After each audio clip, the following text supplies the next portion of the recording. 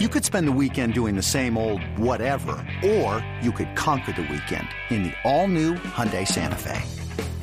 Visit HyundaiUSA.com for more details. Hyundai, there's joy in every journey.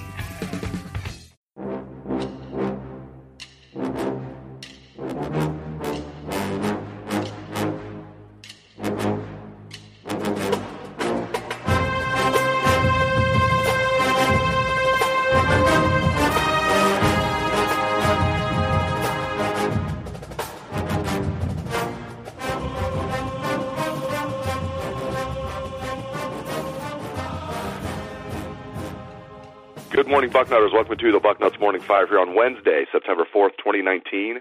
I am Dave Biddle. Very happy to be joined by the People's Champ, Matt Baxendale. Back, so much to get into. I want to start with the running backs.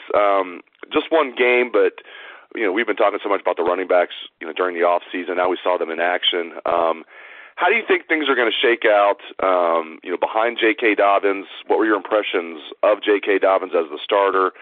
Just your overall thoughts on the running backs. Well, I think Ryan Day's press conference yesterday was very illuminating about the tailbacks. It seemed to me like he was making a couple comments about how he wasn't happy with the way J.K. Dobbins played. And now Dobbins had a pretty decent game. He ran for 90-something yards and a touchdown. But he made a comment about how the offensive line played better than he realized walking off the field. He said that J.K., his fumble was, quote, unacceptable. There was like some commentary that made me feel like he thought Dobbins might have missed some holes that were well blocked by that O-line when the run game was having some of their struggles. And that was interesting to me because obviously Dobbins is the most experienced guy in the backfield, and I think a lot of us expected him to be the sort of bell cow guy in terms of carries this year, even though he's not the most physically intimidating guy. And when you think about it, that was what he did against FAU. I mean, obviously that one stiff arm where he threw the kid down like a third grader was pretty ridiculous, but Dobbins was trying to run physical in this game. It was like he wanted to hit somebody of the other team, and you could really see that pent-up aggression coming out. The thing is, it's not really Dobbins' game. His game's more of a slashing game, where he gets the ball in space, where he makes a move and he goes, right? And I think it's going to be interesting because I thought Master Teague came in, ripped off 6 yards of carry. Dobbins had yet another game where he was around 4 yards of carry. DeMario McCall showed he's a big play kind of guy, though I don't think McCall's the guy who's going to use hard yards. And if Master Teague's health all of a sudden is more in the equation as being able to get the ball 5-10 times a game, they may start seeing him get the ball more because at a certain point you're going to have to start trying to find the tailback who's going to get you that 5-6 yards of carry versus the 4 yards of carry. And that's kind of in Dobbins' MO as an OSU player, is he's not going to be the guy who consistently rips off these 5, 6, 7 yard runs. He's the guy who goes 1 yard, 2 yards, 1 yard, 2 yards, 20 yards, right? And that's not really good for sustaining an offense. So I think the running back situation is certainly in flux. And you could see the percentage of carries shifting pretty dramatically as we get to the month of September. Tyreek Smith and Tyler Friday, the sophomore defensive ends, missed the game with undisclosed injuries. Tyler Friday had some type of injury in practice late in camp. Tyreek Smith had off-season surgery of some sort. They were warming up. They were in full uniform. They looked like, to me, just from watching them in warm-ups, they could have played if it was a bigger game. Larry Johnson was asked about it yesterday. He said they're both, quote, close to being ready.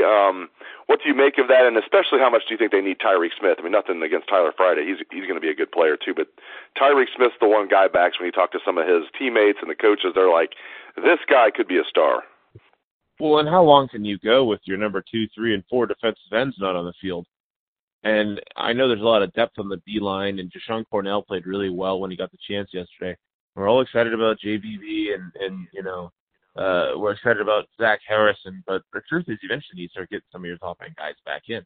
Tyreek's a guy who I think everybody is expecting a big year from once he gets on the field. He looked really good last year, and it was the first time we got to see him. And, he's a guy a lot of people, I think, were of the opinion could pass Jonathan Cooper even if Cooper hadn't been hurt. So he's a big-time guy. And this weekend we have a reasonably big game coming up. So it'd be nice to have him on the field. And same for Tyler Friday. He's a guy who certainly moved his way up the depth chart in camp. He's a guy who we've all been expecting to be a very big contributor this year. So, you could go without some of your top-end guys for the FAU game and the Miami of Ohio game. You prefer to have them for Cincinnati. You prefer to have them for Nebraska. And I think that's all last week was just a precautionary measure, give them another week, sort of fully recover and get themselves right for the year, because you come into the season and you have a nagging injury, it's going to stick with you the whole year. You don't get more healthy over the course of the season, right? It's football. So I think last week's was purely precautionary, but you're going to need to get these guys on the field against a better team in Cincinnati this weekend. And I think that's something that, as OSU fans, we've seen Chase Young dominate when there really wasn't anybody of note to the other team on the other side. You can get some people on the other side who are going to have the opportunity to go one-on-one virtually every play because you have the top defensive end in the country opposite you. You're going to see these guys have a pretty good performance. So I'm looking forward to seeing Tyreek get on the field. I'm looking forward to seeing Friday get on the field. But, in the end, you can't go forever without some of your top-end guys. And I think that's something OSU recognizes, and I think you'll probably see both of them on the field against UC this weekend. Justin Fields put up really good stats in his debut as the Buckeye quarterback, but looking beyond the stats, what do you think he did really well, and what do you think he still needs to work on the most?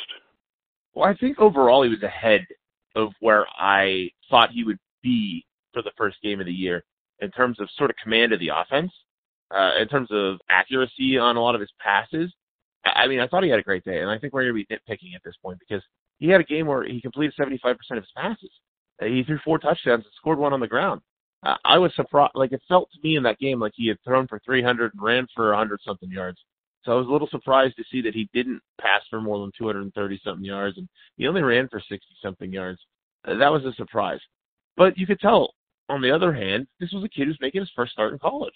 And when the offense sort of went through its limbo for that quarter and a half where things weren't particularly good, if Fields was a little more seasoned and more comfortable in the team as being the vocal leader of the group, then maybe that mental shakedown doesn't sort of happen.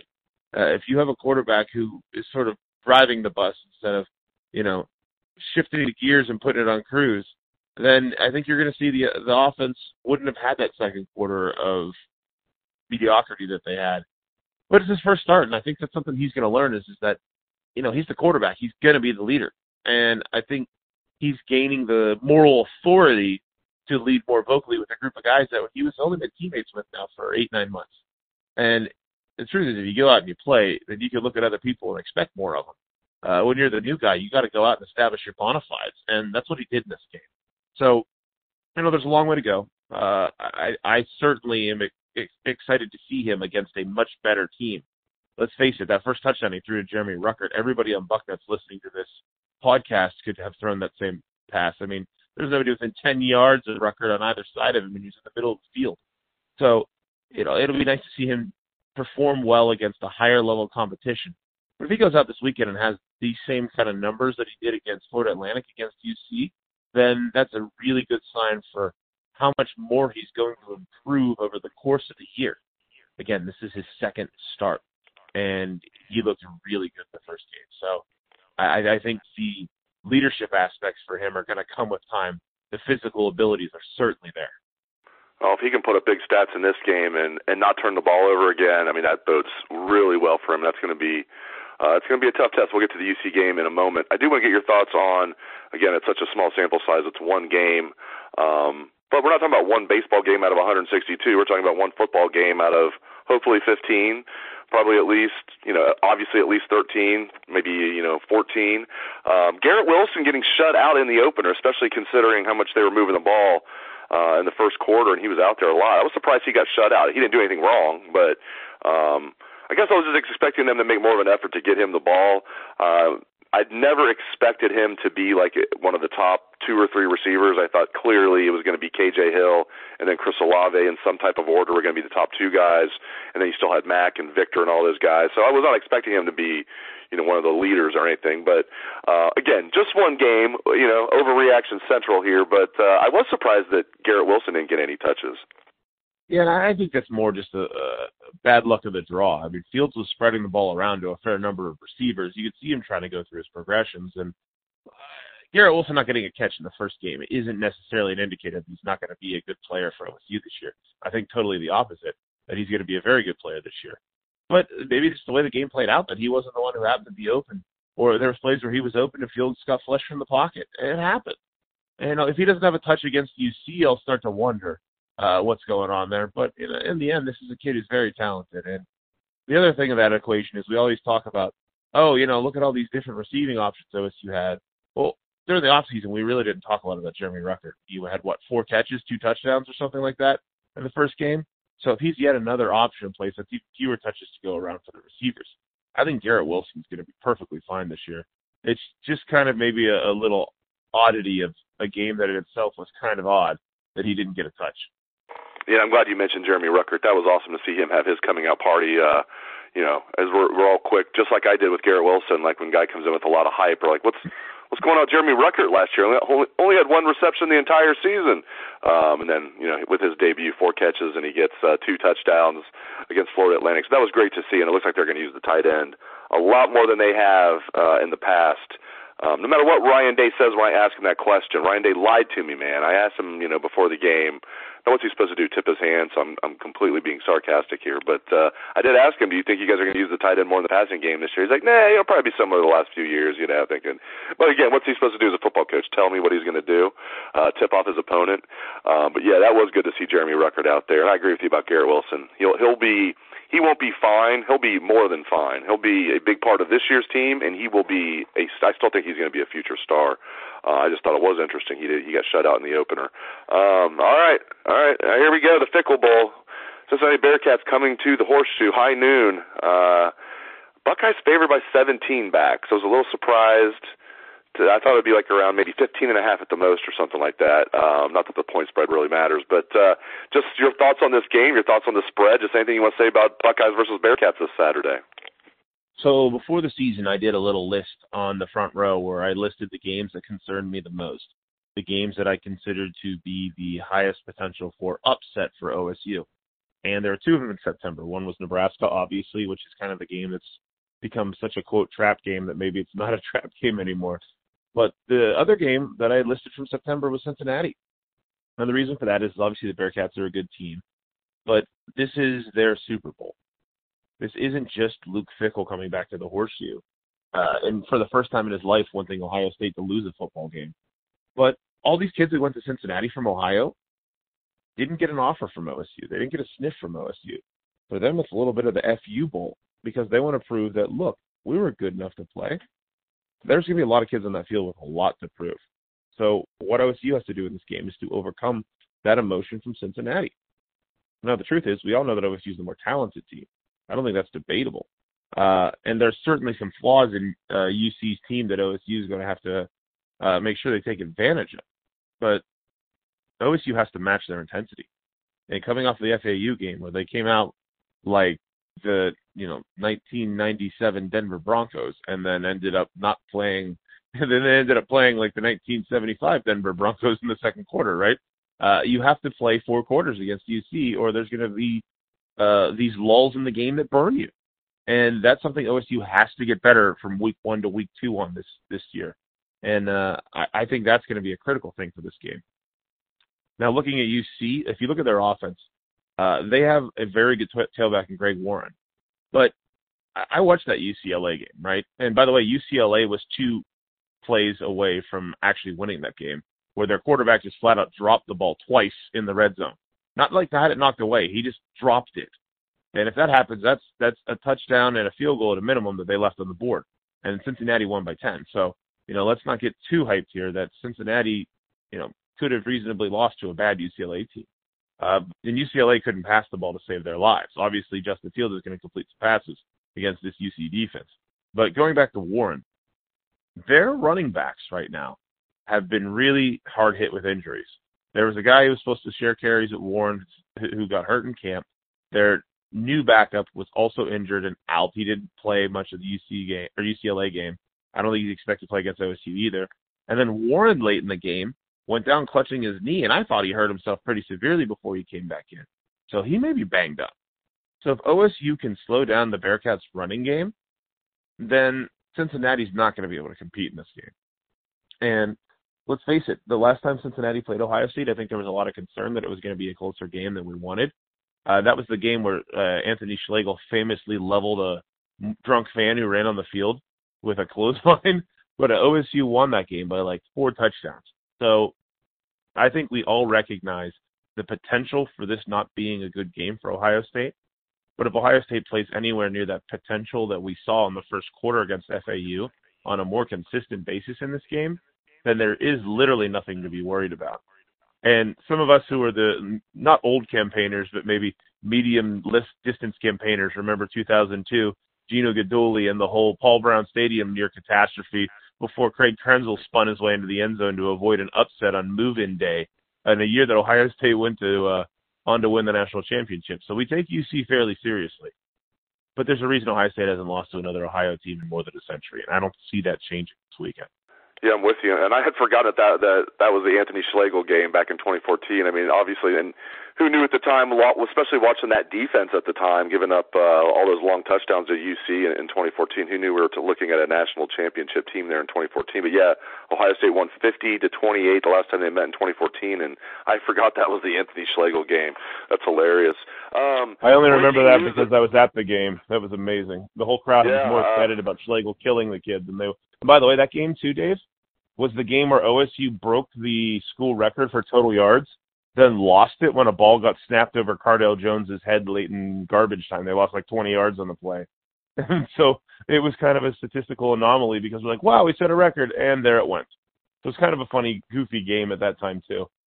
And then they set the record, I believe, they set the record, I know for sure, in the opener against Bowling Green in 2016. We're all like, all right, they fixed everything. Ed Warner and Tim Beck, they're going to work just fine. No, Bowling Green, that was like the worst Bowling Green team that they've ever had. Usually Bowling Green's a pretty good team, but they had just switched coaches. Babers went from Bowling Green to Syracuse, and they brought in a new coach, and Bowling Green was awful. Ohio State put up like 771 yards of total offense in that 2016 opener and shattered a bunch of records. We're all like, oh yeah, Barrett can throw. And so just another, little word of caution there. Don't put too much stock in one game. As we saw that, it didn't get much worse than having Ed Warner and Tim Beck calling an offense, especially Ed Warner, as we're learning from the Zach Smith podcast.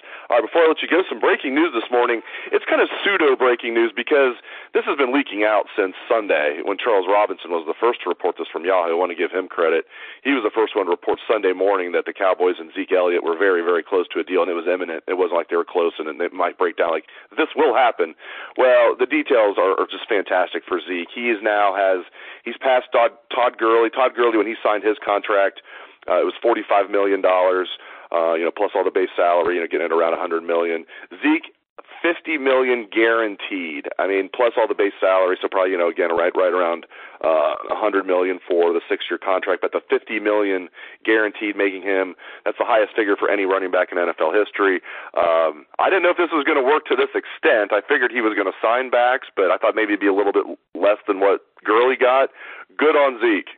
Well, he deserves it. Let's be honest here. He's still really young. He's got a number of productive years ahead of him. He led the league, twice? And the other year he didn't lead the league was the year he was suspended and may have led the league if he played all the games. So you can make a very easy argument that Zeke Elliott is the best. At minimum, you can make the argument he's the most productive tailback in the league. So good on him. NFL tailbacks a lot of times end up playing for pennies for a very long time. And they sign a big contract and they get maybe 1 or 2 years out of it, and then they get cut because they become too expensive because they're getting towards the end of their professional shelf life. So for Zeke, this is good for him because he's going to make a crap load of money because I don't see Zeke, regressing for another couple of years if you look at just normal statistical regression when it comes to tailbacks as they age in the National Football League. Zeke's 24, 25, something like that? So he's got another 4 to 6 productive years in him. He's going to make the majority of the money in that contract, and that's absolutely awesome for him. Yeah, 24. Can you believe that? It feels like, because he wasn't like young for. I mean, he was kind of young for his grade. Like a lot of these guys, get held back, quote unquote held back. So for sports, Zeke was actually kind of young for his grade. Not like Paris Campbell young, but yeah, he's only 24, which is surprising. Go ahead. I'm sorry. No, that's the point, right? He's got another 5, 6, 7 years of being a top end tailback. I mean, like, realistically speaking, I bet you talk about these contracts, they sign a 6-year deal, you laugh and you go, what's the first 3 years, right? The truth is for Zeke, he's going to get probably 5 years of this deal for sure. And with those guarantees put in, I mean, if it's, $100 million, Zeke probably is walking away at the end of the day with $80 to $90 million when we're talking about, realistic money that's going to end up in his pocket. And that's absolutely awesome. And by the way, if you're Ohio State, you should be trumpeting this left and right in running back recruiting, which we've been talking about for months now. Hey, Bijan Robinson, just wanted to point out that the highest paid tailback in the National Football League is an OSU alum. How's that? That sort of thing. Hey, Jalen Knighton, I know you were super excited to go to a school that just lost to Boise State, but, see what Zeke did? These are sort of things that Tony Alford can use. I will say this just to close the show. We'll circle all the way back to running backs. I will say I liked what I saw to Master Teague, and talk about a small sample size. I like what I saw to Marcus Crowley, but you're talking about four carries at the very end of the game. But I think they have something there. Master Teague it's not where Ohio State wants it to be. They want to have just a guy that's like a Zeke Elliott or a Carlos Hyde, or the bar has been set so high. But it's also not catastrophic by any means when you look at the future. I mean, this year, hopefully Dobbins gets better and better. I agree with you. I think that Ryan Day was not very pleased with the way J.K. Dobbins played. I don't know how he could have been. J.K. Dobbins clearly was missing holes out there where they were well blocked. But Master Teague, Marcus Crowley, I think they have something in their backs. I hope they do. I think they do, too. And I think as the year goes on, you're not going to have a carry share where J.K. Dobbins has 24 carries or whatever he had, 22 carries, something like that. And Demario McCall has 3, and Master Teague has 3. It's not going to be like that. I think you're going to see J.K. more with that 10 to 15. And let's face it, too, against a better opponent, Dobbins is going to catch a lot more passes out of the backfield. So you're going to have that mixed up a bit more. I think Dobbins is probably always going to have more than half the touches for the tailbacks if he's healthy, but you're going to see that change as it gets on further on. And you know how high I am on Crowley. We've been talking about him for all summer. I love that low, powerful runner. I don't know if OSU had that guy initially until coming into the spring game with Crowley. And Crowley can move the pile. I don't necessarily know that any of these other guys can yet. Well, great stuff from the People's Champ Matt Baxendale on this edition of the Bucknuts Morning 20 and change. We went really an extended edition here, but so much to say, so much to talk about, so much to say. The season's back. We can talk about stuff, man. That's what we can do now. Not that we would ever need to manufacture conversations in the off season or anything, but it is much easier now to come up with topics. It's like we leave some topics on the just on the cutting room floor because there's so much to talk about. It's just great that football's here. And thanks again to the People's Champ Matt Baxendale, and thanks to all the listeners out there for tuning into the show. I appreciate it. Hope everyone has a great day. Let's hear that Buckeye swag, best damn band in the land.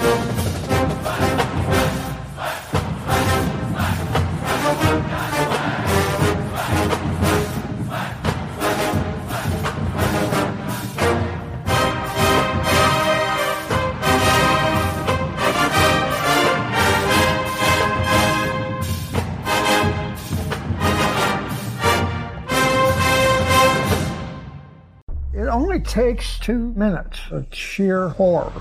A new Paramount Plus original docuseries. We were dealing with a serial killer preying on elderly women. A cold-blooded killer hidden in plain sight. He's suffocating people with pillows. Leaving corpses all over Texas. How did it happen? I was responsible for her. The guilt is immeasurable. They covered it up. Pillowcase Murders, now streaming exclusively on Paramount Plus.